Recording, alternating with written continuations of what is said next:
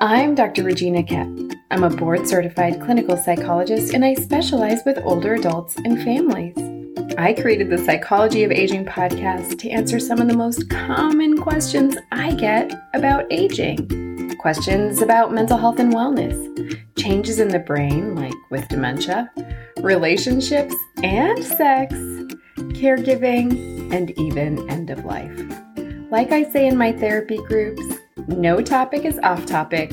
We just have to have a healthy way of talking about it. So if you're an older adult or caring for one, you're in the right place. Let's get started.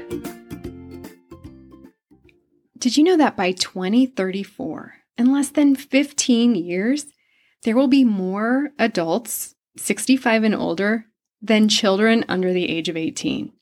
20% of these older adults will have a mental health concern. And here's the thing. Mental health concerns are highly treatable in older adults. There is a common misconception that depression is a normal part of aging. In fact, depression is not a normal part of aging. Mental health providers need to be skilled and thoughtful around the mental health needs of older adults, and I offer training programs that address just that. There are 3 main training programs that I offer. One is on mental health care of older adults. It's great for mental health agencies or mental health providers. The next is on sexual health and aging, but not just any sexual health. It's on sexual health in the context of dementia disorders. And what happens in the context of dementia disorders when the person may have diminished capacity to make a decision around sexual interactions. That's great for senior care communities. And finally, on equity and inclusion in senior care. And this is great for mental health or senior care communities. If you'd like to learn more about my training programs, head on over to my website. That's www.dr for Dr. Regina Kep, KOEPP.com. I'll see you there, and I hope that you check out some of the training opportunities. In honor of World AIDS Day on December 1st, I'm devoting today's episode to HIV and aging. And yes, HIV is an important topic when it comes to aging. And here's why. More than half of the adults living in the U.S. with HIV are over 50 years old. And this is because with the use of antiretroviral medications, many people who were diagnosed with HIV decades ago have been able to live well into their older adulthood. And this is great news. But in addition to this, older adults remain sexually active well into their older adulthood. You might remember an episode I did a couple of months ago about aging and sexuality. In that episode, I talk about the benefits of sexuality and aging and some of the barriers that exist for older adults when it comes to sexuality. If you'd like to learn more about aging and sexuality, check out that episode. It's number 27. All right, so what does sexual activity have to do with HIV? I mean, I think you could probably answer that question, right? Well, let me share an important statistic with you. People are continuing to be newly diagnosed every day with HIV. And of the people who are diagnosed every day with HIV, 1 out of 6 of them are over the age of 50. And so it's important that we talk about HIV and aging. And here are some reasons why it's so important. And the reasons why actually come from the Centers for Disease Control and Prevention. So although older adults visit their doctors more often, they're actually less likely to talk with their providers about sexuality and substance use. So healthcare providers might not be asking folks 50 and older about these issues or test them for HIV. Also, older adults might not consider themselves to be at risk for HIV or might be embarrassed to talk about sex or mistake HIV symptoms for other medical problems that are arising for them with aging. Another reason is that older people might not have as much information about HIV prevention and sexual risk, like having multiple sex partners increasing their risk, or they actually might be less likely to use a condom or other prevention options like PrEP, which is exposure prophylaxis, which is a medication that people at risk for HIV can take to prevent actually getting HIV. Another reason that talking about HIV and aging is so important is that older adults in the United States are more likely than younger people to have late-stage HIV infection at the time that they're diagnosed. And this is a big deal because if you're 50 and older and you're starting treatment for HIV later, this actually puts you at a greater risk of immune system damage. And so it can affect your aging process and your health. And so let me give you a statistic.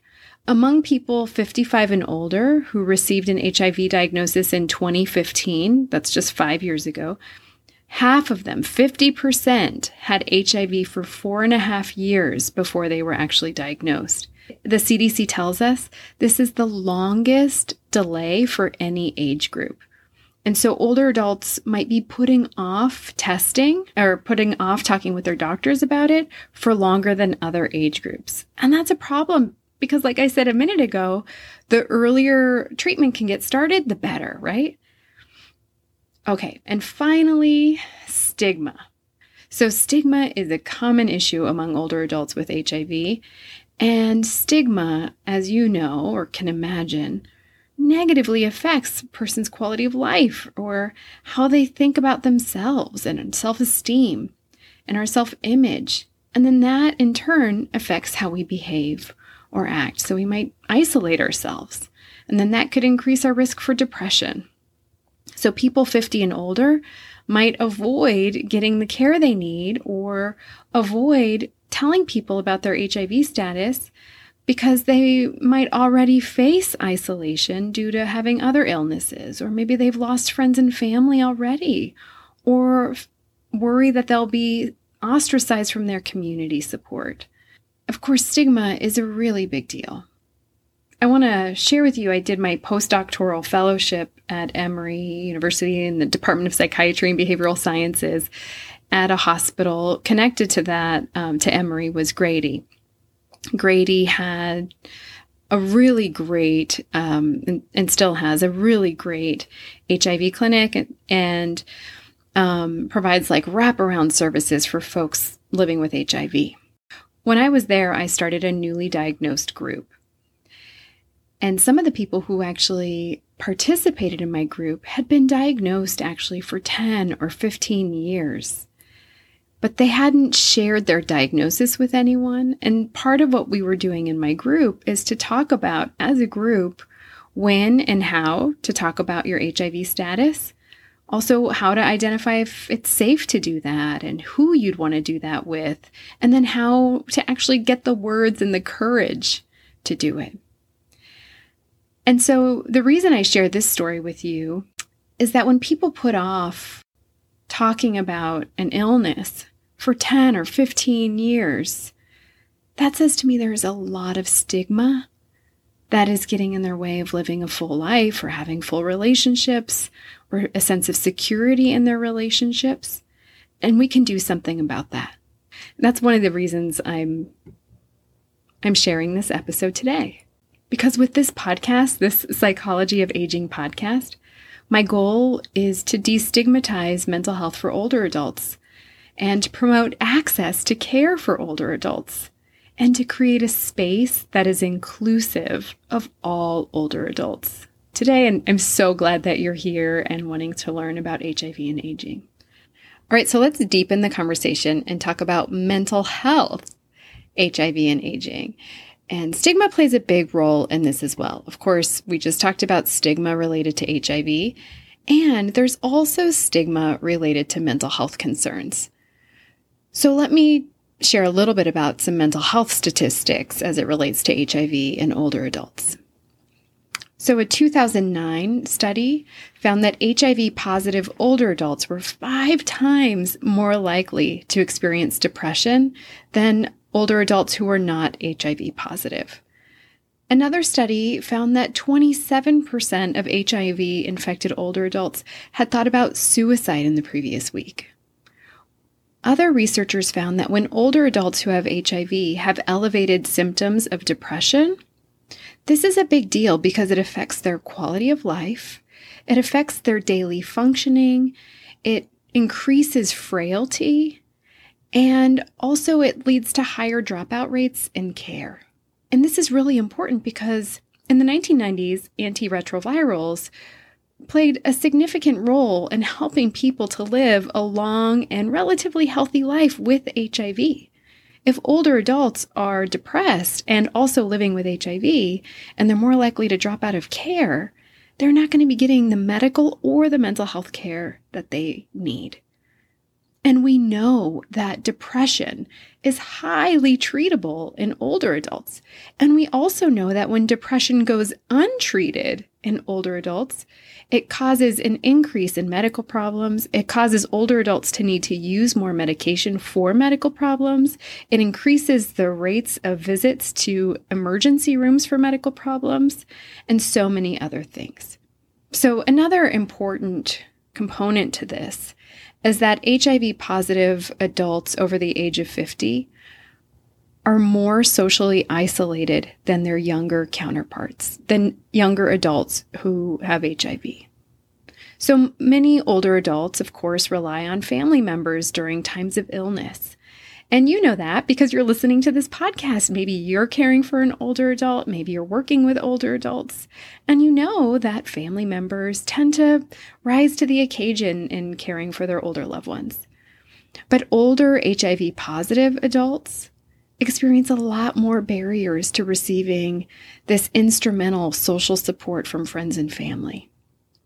And this is why I'm having this podcast today. This is why I am devoting today's episode to HIV, mental health, and aging.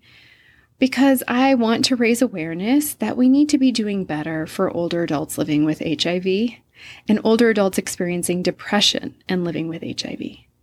And just a reminder, depression is not a normal part of aging, and depression is highly, highly treatable in older adults.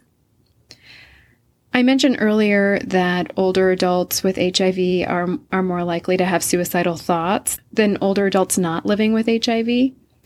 If you are concerned about an older adult who may be suicidal, please reach out to the Suicide Prevention Lifeline at 800-273-8255. I'll also be linking in the show notes to some HIV and aging resources, to my previous episodes on suicide in older adults and depression in older adults, and also to LGBTQIA+ and aging hotlines. So head on over to the show notes and check those out. All right. If you like this episode, be sure to subscribe so you'll be the first to know when new episodes are released. And then leave a review. Subscriptions and reviews help people to find this show.